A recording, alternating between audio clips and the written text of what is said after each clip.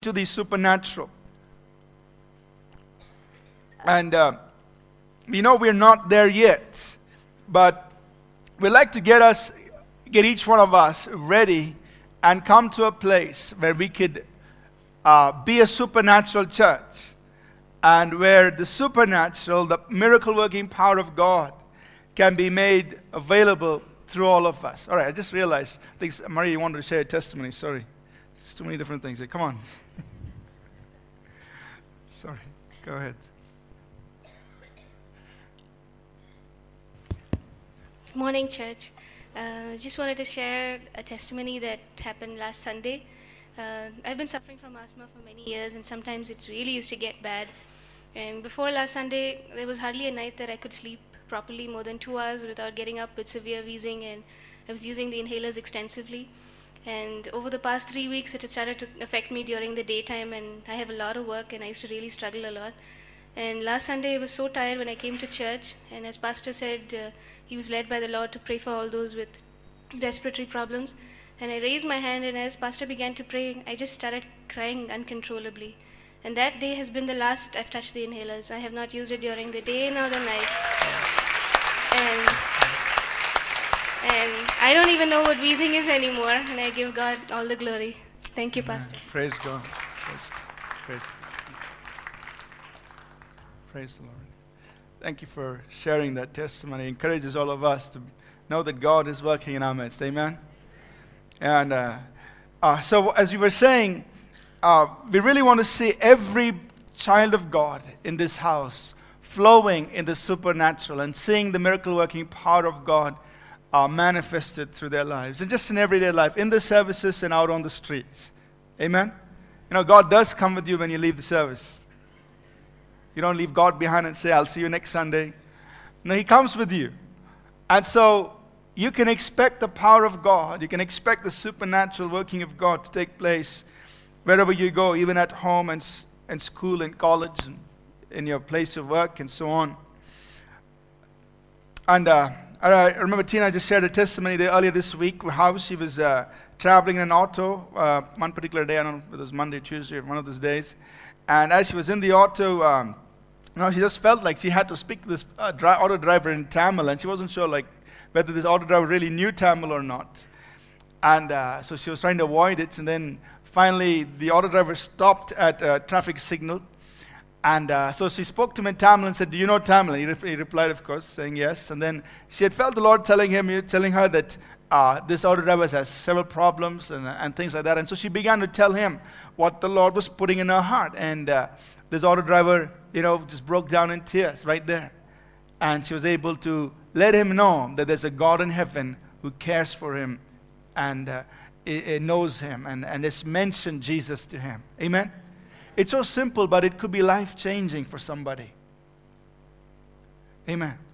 So if you and I can just be open to God throughout the week and allow the supernatural to come forth, it doesn't have to be so unnerving. It doesn't have to be so difficult for us. We allow God to work through us. Lives can be touched throughout the week. Amen. We don't have to wait for a Sunday service for God to do something supernatural. Amen. So we've been talking about different things, about how to prepare for the supernatural, how to manifest His glory. And last Sunday we talked about our mandate for miracles, the fact that we have been authorized and commanded by God to do the works of the Father here on earth. So we have a mandate to do the works of the Father. This morning I want to talk about something else. I'm just calling it the norms and exceptions in the supernatural. The norms and exceptions in the supernatural. I shared a little bit about this in our Healing and Deliverance conference we had several weeks ago along with Pastor Amos. And so I'm just kind of bringing this message to us as a church. Since many of us were not there, it'll be good for us to hear it and just understand the norms and the exceptions in the supernatural. God makes His ways known to us. God makes His ways known to us. Now, there are several scriptures on this, but for just as an example, Psalm 103 verse 7 says, God made His ways known to Moses. So he reveals his ways to us. He tells us, this is the way I work. And for you and me, it means that we learn how God works and then grow in that. Develop ourselves in that. So that we can see more and more of God's working in our lives. So that we can experience more of His supernatural. So God has made His ways known to us. Amen. And we can learn it and grow in it and see more and more of God's working. We would call that the norm. This is the way God normally works. But we all know that God is bigger than the Bible. Amen? Which means the Bible reveals God to us, but it's not all of God, because God is bigger than the Bible. Amen? And so there will always be exceptions. When God, because He is sovereign, He is bigger than the ways He's revealed to us, He will do things out of the normal. We call them exceptions. So that's what I want to talk about this morning. The norms and the exceptions of the supernatural. How God normally reveals the supernatural through you and me. And then our openness to the exceptions. So that we do not fall on either side of the ditch. Sometimes we get so constrained by the norm. We get so saying, this is the only way God works. And then every time we say, God, this is the only way God works, He surprises us and says, I also do this.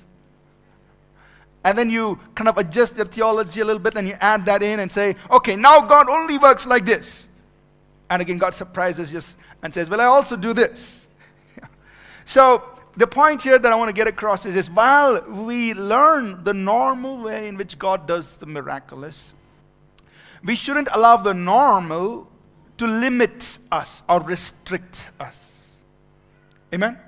We learn the norm, we flow in the norm, we grow in the norm, but let that not be a limitation to us. And at the same time, just because we know that God always does exceptions, we shouldn't allow the exceptions to make us lazy. That means you don't want to press in along the normal path, you just wait for that special handout that God gives. We shouldn't allow the exceptions to make us spiritually lazy. We know the exceptions. We expect that. But we go down the way God has said that this is how I normally do things. We mustn't lower God's word down to our experience. We must raise our experience up to the level of God's word. Amen? Many times we are very quick to adjust our theology to bring God's word down to our experience, and in the end we compromise the purity of His words. But remember, let's leave the word of God where it stands. Let's set the standards as high as the word of God sets it, and let's gradually begin to lift our experience up to the level of the word of God and say, if this is the word of God, this is the standard, that's where I want to get to. Amen? So we don't change the word of God, we change our experience to align up with the word of God. I want to talk about 5 areas this morning. I'm just going to talk to you. There are several scriptures on these. It will be difficult to turn the Bible and look up all scriptures, but you can download this outline from our website. It'll be up there tomorrow, and you can get all the scriptures. So I'm just going to talk to you this morning. I want you to listen carefully. If you want to make some notes, you can make some quick notes.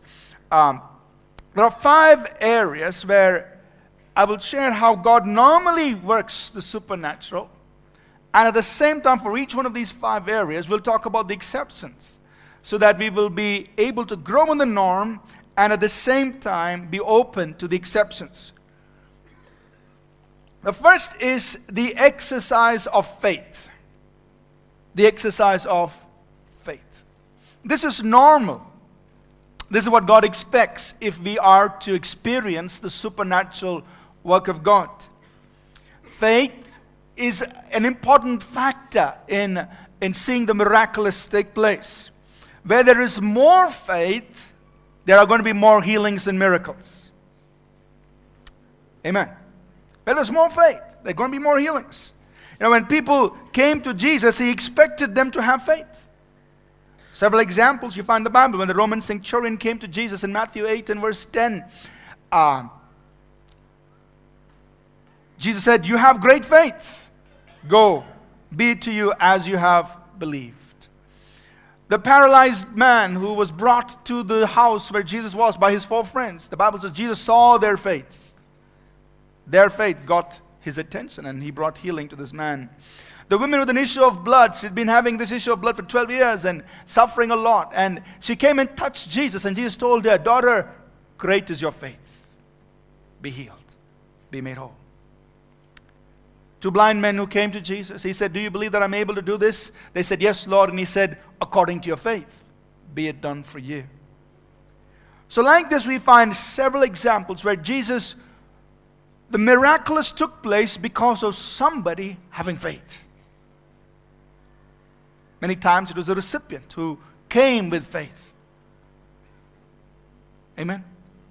So faith is an environment where God releases miracles abundantly, liberally. Miracles begin to take place. And yet on the other hand, we also know that when there is unbelief, it hinders the power of God.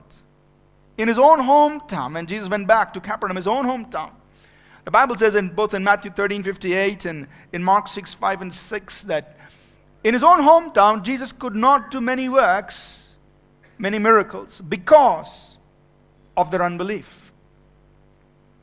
So we could say that faith is essential to see the miracle-working power of God. We must have faith to see God work miracles and healings. Amen? And I'm speaking very slowly, but don't fall asleep on me. Amen? It just sounds like a nice lullaby. Like, go to sleep, go to sleep. I'm speaking slowly on purpose so that you can follow along with me. I could rush through this, but then it wouldn't do much good. So don't let my monotonous voice just put you to sleep. Amen. Are you hungry for the supernatural? Yes. Amen? Amen. So keep awake and just let's learn this and see God work here this morning. So unbelief stops the flow of the power of God. So while faith is so essential to seeing the miraculous, both you as a minister, when you're praying for somebody, you need to have faith. The recipient needs to have faith. It's essential to see the miracle working power of God. Yet, while this is the norm, there are also exceptions. There are times when, maybe you woke up that morning and you were so busy you didn't have time to read your Bible, didn't have time to pray. You showed up in the office and at lunch break your friend says, "Hey, my wife is really ill. I heard you go to All People's Church. I heard they're teaching you about the supernatural. Can you come and pray?" I said, "Oh God, I didn't read my Bible today. I didn't pray today. I feel my faith level is just slightly above zero." I'm just barely making it by, and here's this man asking me to come and pray for a sick wife. And you get this bathroom kind of fear. You say, "I just need to go to the restroom, You just want to escape. You want to just disappear from that situation. So while you know the norm that God works miracles in response to faith, don't let that limit you, because there are exceptions. You say, "Okay, I'll come and pray anyway." Think about this man at the pool of Bethesda in John 5. Jesus comes to this man. He says, "Will you be made whole? Do you want to be well?" It's just a one-word answer that's needed. What do you think he should have said? Let me hear you. Jesus said, "Do you want to be made well?" His answer is, "I don't have anybody to put me in the water." Just asking a simple question. Do you want to be well? He should have just said, "Yes." That's it. But he's talking about, he's trying to figure out how I'm going to be well. Should I get into the water, get out of the water? Who's going to put me there, etc., etc., etc. And, if you just look at it carefully, you would say, this man wasn't even expecting a miracle. He was no way expecting something miraculous. He was thinking about how he was going to get into the water. And Jesus tells him, "Rise, take your bed and walk," and he's healed. Amen. I don't think there was much faith on his part. Think about the demon-possessed boy.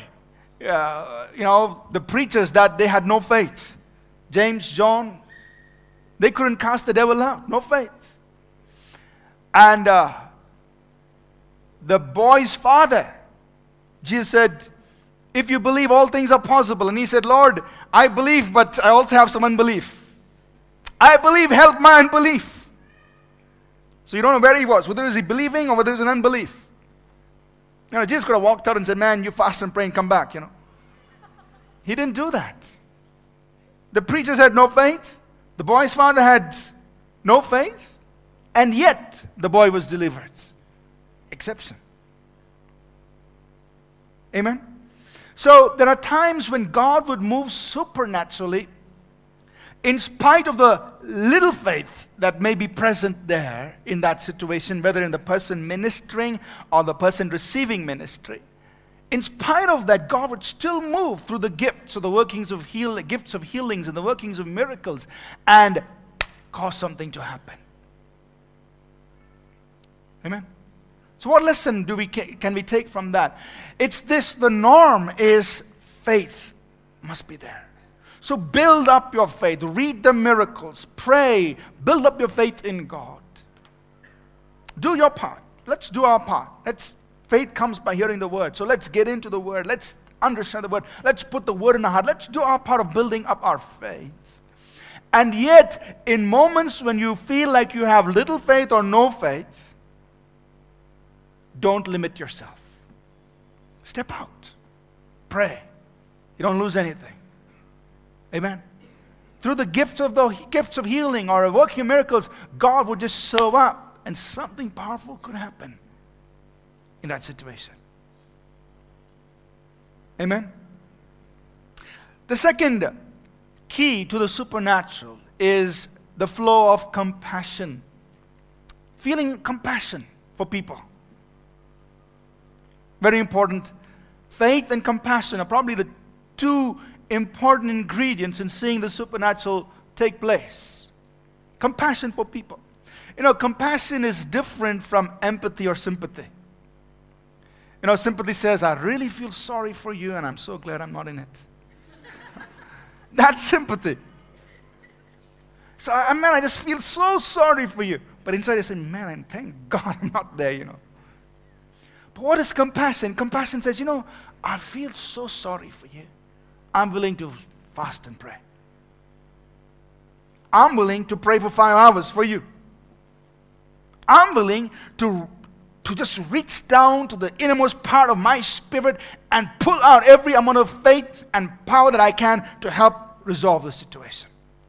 That's compassion. Amen? Compassion always is demonstrated by some action. You do something.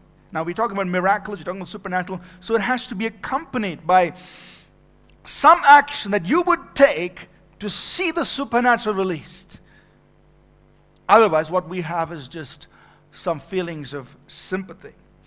And Jesus demonstrated this to us. Almost every time he worked miracles, there was great compassion involved.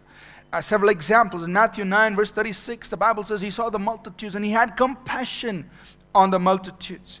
In Matthew 14, it says great multitudes came to him and he was moved with compassion and he healed them. In Mark 15:32 and in Mark 8 verse 2, he saw these great multitudes. They were with them for 3 days, and then it says he was moved with compassion and he said, let's give them something to eat. So even the miracle of multiplying the loaves and 2 fishes was birthed out of compassion for these people who had been sitting and listening to his sermon. Thank God we don't have such long sermons these days.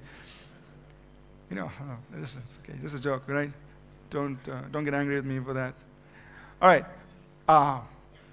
The blind men who came to Matthew 20 verse 34. 2 blind men. Jesus moved with compassion. He healed them. The demoniac was delivered. Mark 5 and 19, he was delivered. Jesus said, go and tell what great compassion God has had on you. In Mark 6:34, Jesus even taught out of great compassion. It says, when the people came to him, he was moved with compassion and he taught them many things. Even his teaching sprung out of a heart of compassion for people. And there are several examples of this. Jesus standing in front of the tomb of Lazarus. He's been buried 4 days. And the Bible says that Jesus groaned inside him. There was a lot of emotion involved in this thing. It wasn't like, hey, I'm Jesus. Here I am. Devil, move out. Come out, Lazarus. It wasn't something like that. There was emotion involved. To the point where it says there in John 11:35, Jesus wept. And when people saw him, he said, man, he must have loved this man dearly. Amen? So this healing ministry and the ministry of the supernatural really is a ministry where there is a lot of emotional suffering involved. Because you feel for the people. It's not simply like, God, just nod my hands and, I mean, it's not like some routine, run-of-the-mill machine kind of thing you're doing for the people. There's a lot of emotion involved. That's why you spend that time in prayer. Why? Because saying, God, if I spend this time with you in prayer, when I stand before people, God, you'll do something for them. Amen. There's emotion, there's emotional suffering. That's the cross you're carrying. Jesus, take up your cross and follow me. It's not the stuff that you hang around your neck. It's these kind of emotional sufferings and things you go through, part of it, that where you engage in a compassion for people. Say, Lord, I'm praying for all those cancer people, God. God, bring me to that place where you can release the power so that cancers will go. Rather than us standing helpless and seeing victims go, we are willing to pay the price of being in the presence of God, soaking His presence and soaking His anointing so that when we lay hands on people, it will no longer be empty hands on sick bodies, but it will be hands that release the power of God. Amen. So there's this emotional suffering involved, compassion is involved. So Jesus showed that to us. And in as much as we recognize this, we must also understand that there are exceptions. I mean, imagine like it's 8 o'clock in the evening. Or for those of you who work in call centers, it's 2 o'clock in the morning. I mean, it's the end of your day. You're tired, handling all those calls from this, wherever, credit card, whatever you're doing. And you're handling all those calls, and you're so tired. You'll be put in a hard day's work. And you're just waiting to go home and, just get some rest or something. At the end of the day, you don't feel any amount of compassion. You're tired. And as you're just, swiping your card just to leave the office, your friend says, hey, so-and-so needs prayer. Or so-and-so needs you to come and pray for them. And I'm like, God. Now, where's Pastor Asher's mobile number, So you're just trying to do something. God, I don't feel any amount of compassion. You're ready just to say a quick prayer to get out of the situation, go home. Do a token prayer. And yet at that moment, you don't feel any compassion. You go to this person who's in need.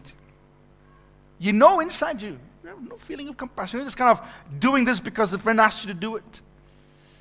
And you pray for that person, you minister to that person in the name of Jesus, and God shows up. Amen. The person's healed. You're wondering, like, God, I didn't have any compassion. Faith was -5. And yet this person got healed. What's going on? It's the exception. Amen. So the point is this, that do not allow your lack of the feeling of compassion prevent you from stepping out. Go ahead. The norm is we must grow in compassion towards people. We must develop that. Grow in your compassion for the sick. Grow in your compassion for those in need. Grow in compassion for those who are tormented by demons. Say, God, Lord, I'm crying out for those people who are oppressed by demons. God, use me to bring deliverance to these people. I mean, they go around from place to place trying to find relief. But God, here we have the name of Jesus, we have the word of God, with the anointed Spirit. All God is waiting for is somebody who will press in and get ready, get anointed to go out and bring deliverance. So you're willing to do that because you have compassion for people. And yet, you know that there may be times when you don't feel anything, and yet you step out because there are exceptions. Amen? I mean, think about some examples in the Bible. You know, this woman, this Canaanite woman in Matthew 15, verses 21 to 28, who came to Jesus for her daughter who was troubled by demons. She comes to Jesus, and just try to imagine this in your mind. The preachers, the disciples of Jesus say, Master is too busy. Please go. Don't disturb the master. You know, they're trying to guard Jesus and trying to keep this woman away. There's no compassion there. And somehow she bypasses them. She comes to Jesus, and you know what she hears from Jesus? Jesus says, I can't take the children's bread and give it to the dogs. Doesn't sound very compassionate, does it? I can't take the children's bread and give it to the dogs. To translate that, Jesus was saying, I can't take what belongs to the house of Israel and give it to the Gentiles because that time has not yet come. Doesn't sound very compassionate. And yet she bows down and worships him. And the Bible says, Jesus looks at her and says, woman, great is your faith. And she gets a miracle. Think about the time in Matthew 21, verses 12 to 14, when Jesus goes into the temple, the house of God, and he sees all these people at the book table, you know, selling all the books and tapes. And he sees them selling t-shirts and cups and all kinds of things. And he turns all this around. Nothing wrong with that, okay? But he drives them out. He turns the tables over. And he says, how dare you make the house of God a den of thieves? Now try to picture this in your mind. Jesus wasn't going there and say, oh, you know, I love you, but I need to turn this table over. I don't think he was doing that. I mean, if you took his blood pressure at that moment when he was doing this, if you checked his state of aggressiveness, if there is such a thing as that, it would have broken the scales, because the Bible says he was with a whip chasing them. The interesting thing is the next verse says, the blind and the lame came to him and were healed. Just try to picture this in your mind. Here is Jesus in such a, an aggressive, righteous anger mood. There isn't much compassion here. The next verse, people come and they're experiencing healing, the miracles of God. Amen. Now, the exceptions are no license for us to walk without compassion. Amen. We must grow in this. We must develop compassion. But at the same time, understand that there may be moments when you don't feel great, you don't feel compassion, yet don't let that limit you from a loving God to use you. Third area. A third important dimension or aspect to ministering the miraculous is the anointing of the Holy Spirit. We talked about faith, we talked about compassion. The third thing is the anointing of the Holy Spirit. When Jesus ministered, he always ministered by the power of the Holy Spirit. The miracles he did it by the power of the Holy Spirit.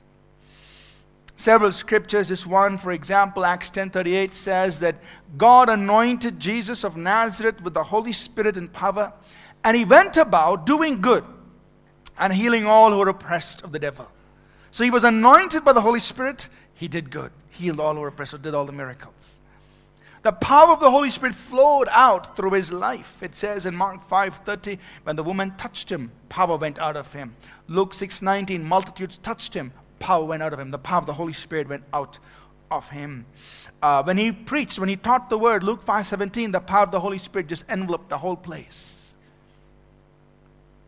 Amen. So, the anointing of the Holy Spirit, the presence and power of the Holy Spirit is an essential ingredient, if you want to use that word, to manifest, to demonstrate the supernatural. And you and I must be asking God for greater levels of anointing. Amen. We need greater anointing. The reason today cancers are not being healed, the reason today the cripples are not rising up and walking, the reason today the lame are not jumping and blind eyes are not opening is because there are not too many people pressing in and asking God, give me that kind of an anointing. When I lay hands on these people, things will happen. It's not that God doesn't want to do it. Somebody needs to touch that level and reach that anointing and say, God, release that, put that on my life. About Jesus, it said in John 3:34 that he had the Spirit without measure. He had the Spirit without measure. He walked in that anointing, and you and I can. We need to get there. We need to pray in, press in, so we can carry that anointing in our lives, and such miracles will take place. Amen. So that's the norm. You and I must keep praying and asking God, Lord, increase your anointing on my life. Increase the manifestation of your Holy Spirit in our services. Increase it, Lord. We want greater measures of the presence and power of your Holy Spirit. We're not satisfied with where we are. And we're willing to pay the price, because remember, new wine is put on new. All right, come on, let's say this together. New wine is put on into new. That means we must present a new wineskin if I want new wine. Amen. I can't give to God the old wineskin, the way I am, the way, whatever. I have to present a new wineskin. Something in me changes as I consecrate myself. Present new wineskin, new wine. New wineskin, new wine. So that's the norm. The anointing of God, the presence of the Holy Spirit. And yet, while that is the norm, there are exceptions. Think about that 7-year-old kid, or that 8-year-old child, goes and lays hands on a cancer patient. You're saying, man, it's okay, let that child pray. Wants to pray from APC Kids Church. Let them pray. So the 7-year-old, 8-year-old said, Jesus, please heal. You're wondering, you're just waiting for them to move, And the person's healed. Amen. So now you begin to question, God, who was anointed? The sick person or the child? The child can't spell Holy Spirit correctly. Just kind of exaggerating a little bit here, but it's this one, just a little person, little child. What do they know about Holy Spirit? What do they know about the dimensions and levels of anointing and all of that? And yet this child prays and God heals. Amen. So there are exceptions. And there may be times when you don't feel the least bit anointed. You don't feel any anointing on you. But that doesn't mean you shouldn't step out and reach out for a miracle. Amen. Because while it is true that the flow of the anointing causes the miracles, there are always exceptions. When you don't feel any anointing, you're just praying and God shows up and a miracle takes place. Whether it's healing or something else, God shows up. Amen. So the norm, we must grow in the anointing of the Spirit, but yet understand that sometimes God colors outside the lines. So don't let it limit you from stepping out and saying, God, I'm in this situation. Anointing, I don't feel anything. I have no time to sing how great thou art. Just making a little joke here. It's okay. Sometimes nobody laughs and then I get, it's okay. No time to, call the choir and tell them to sing. No time for all that, but God, I don't feel any anointing, and yet, God, please do something. And God does show up. Amen. 4 and 5. Fourth one. In seeing the miraculous, in seeing the power of God, in seeing the supernatural, there is the important principle of the consecrated vessel. The consecrated vessel. The greater the consecration, the greater the manifestation of the anointing of God. The greater the fruitfulness that you're going to bear. Thank you. Hebrews chapter 1, verse 8 and 9, talking about Jesus, it says, you love righteousness. Sorry, let me get this right. You love righteousness, you hate sin, therefore God has anointed you. Right? See the connection there. You love righteousness, hate sin, Therefore God, even your God, has anointed you with the oil of gladness more than all your others, more than all the others. Hebrews 1, 8 and 9. So talking about Jesus, it says, He loved righteousness, He hated sin, and therefore God anointed Him more than the others. And the Bible tells us that you and I have to walk as Jesus walked, follow His steps. 1 John 2 verse 6, it says, anyone who says he abides in Him must walk even as He walked. Walk the same walk. What was His walk? He loved righteousness, He hated sin. God anointed Him more than the others. And God desires consecrated vessels. 2 Timothy chapter 2, verses 19 to 21, the Bible says, that anyone who names the name of Christ depart from sin. In a great house, there are all kinds of vessels. There are vessels of gold and silver, and there are vessels of earth, clay. Some for honor, some for dishonor. They're all in the same house.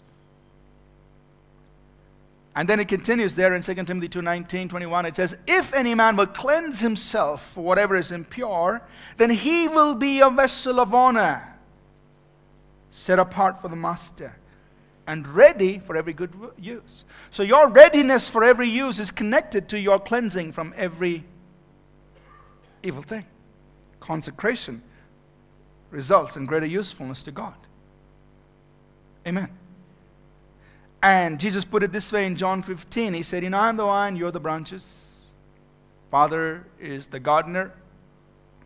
Any branch in me, John 15:2, any branch in me that does not bear fruit, He cuts it off. Any branch in me that bears fruit, He purges it. Right? I'll put it in modern translation. He cleanses it even more. He prunes it so that it can bring forth more fruit. So pruning, cleansing leads to greater fruitfulness, meaning greater anointing that causes greater fruitfulness in life. Amen? So there is this whole principle of the consecrated vessel. The greater you're willing to consecrate yourself, the more fruitfulness you're going to see. The more you're willing to allow the Father, the gardener, to clip out all the unnecessary things from your life, and you become a consecrated vessel. Just looking to make sure it wasn't it's okay. I won't tell you what I was thinking. Right. The more you allow the Father to trim you, get rid of all the unnecessary things, the greater fruitfulness, the greater anointing, and the greater fruitfulness you're going to have. This is the norm. And so we must walk down this path of saying, God, anything that you need to prune, anything you need to cleanse, take it out so that I can bear more fruit. I want to see great anointing so that greater miracles can take place. And yet, there are exceptions. Here's this man. He's praying for a sick person. He said, man, I know who he is. He's the guy who's a chain smoker. The moment he steps out of All People's Church, before he goes out of the gate, he's already smoking. What right does he have to lay hands on somebody? I said, let me watch and see. Is that person going to heal? I can guarantee you, God will not work through him because he's smoking. And so you're seeing him pray. You're almost like, man, nothing's going to happen. He's a smoker. How can God use him? So he says, Father, in Jesus' name, heal. And you're watching very carefully, and then the person is healed. And now your theology is confused.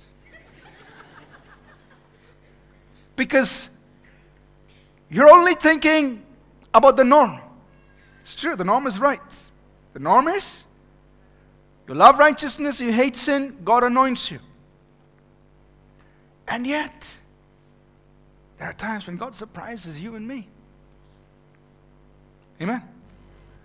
When somebody says, man, I know, he just stole so much money from that bank, and today he's praying that God will prosper this other person. No way.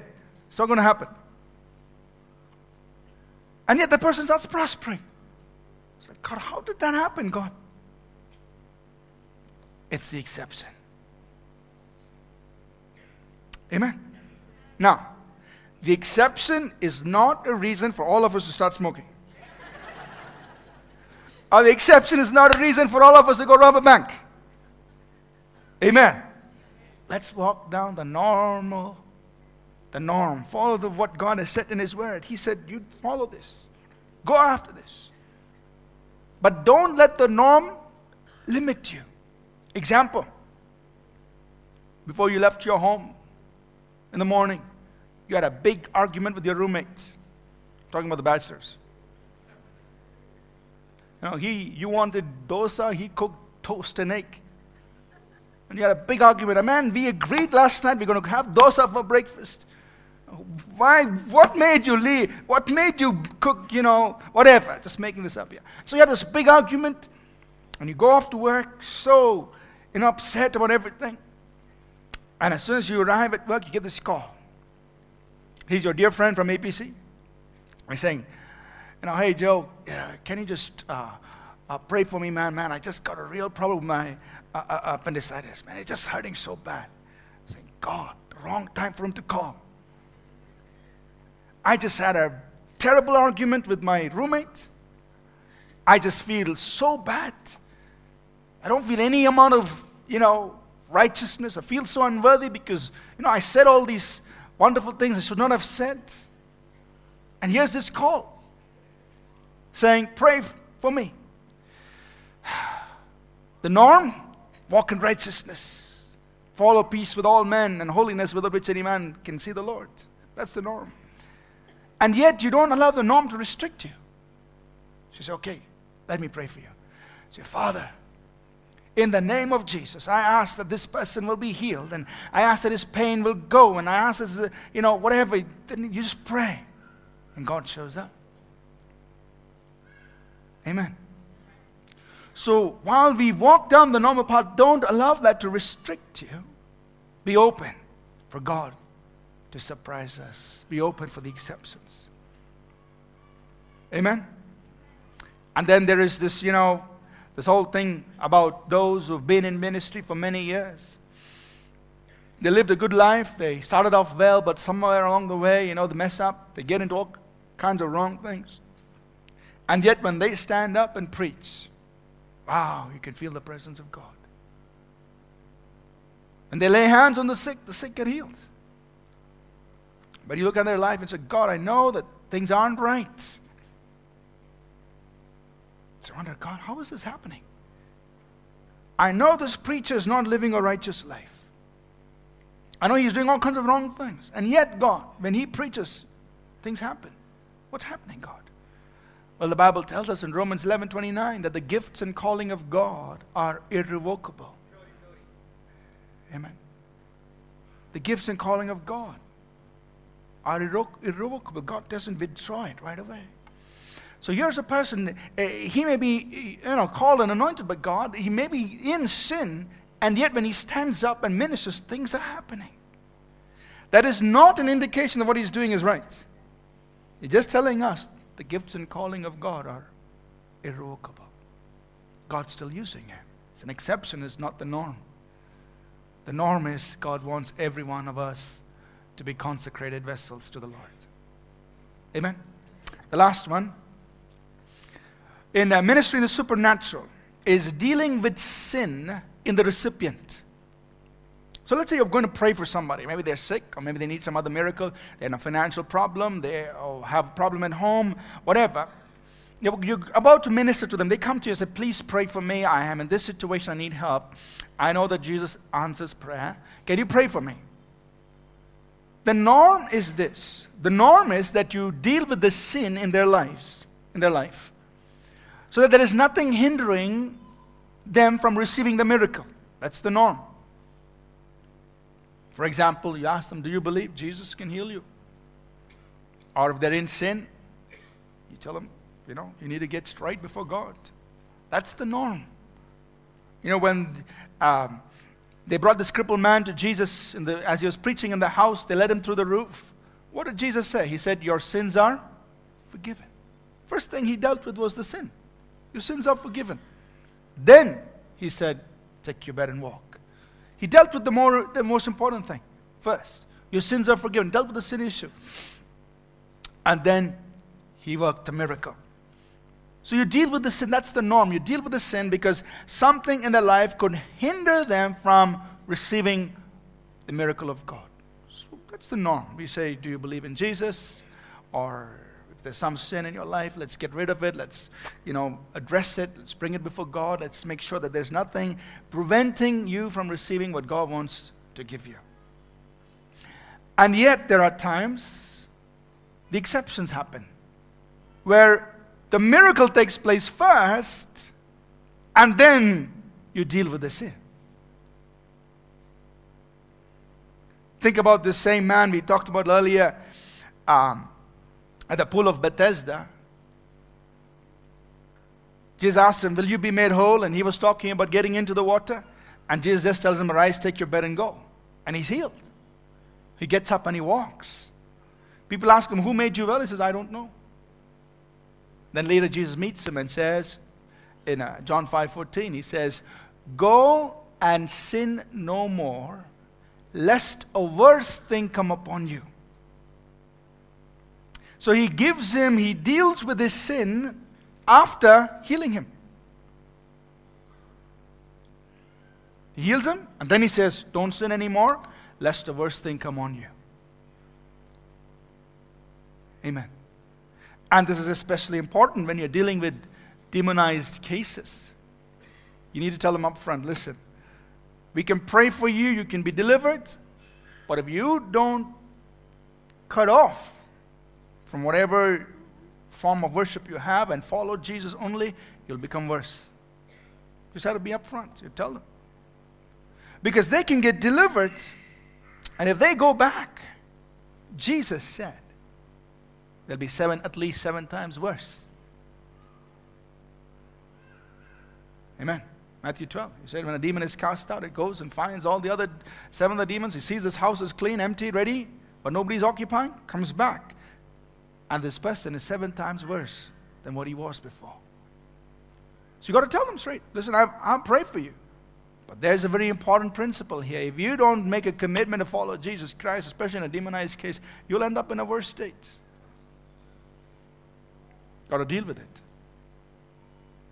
Amen.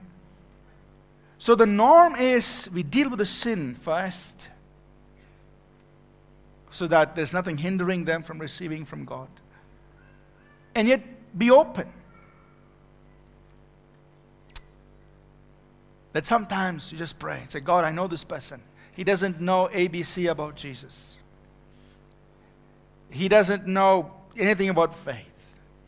He knows nothing about the cross. Nothing. God, do a miracle for him.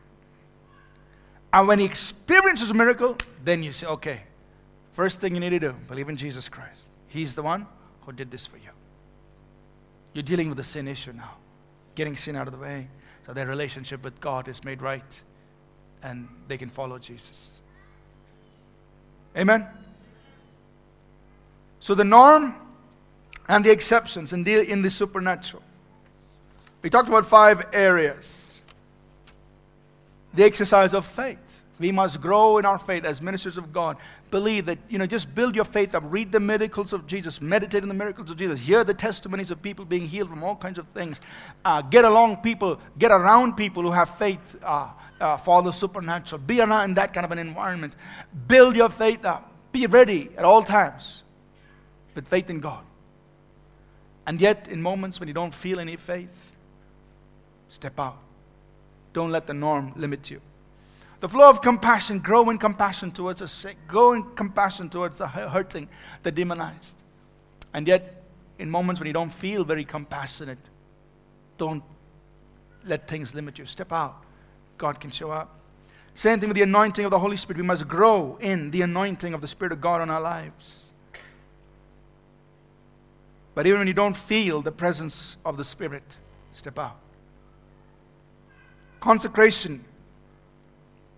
The more we allow God to prune us, it's just going to lead us to greater fruitfulness. And yet don't limit yourself by where you are today. You say, God, I know there are issues in my life. That's okay. Everybody's got one or more. Let God work. Amen. Keep growing in your level of consecration to God. And dealing with sin in the recipient. Whenever possible, deal with it. But there will be times when you don't have time, when you just don't have the opportunity to address that, but just go ahead, let God do the work, let God minister, and then deal. When you've got their attention, then deal with it. Amen? Let's take some time to pray right now and just believe God to show up here this morning.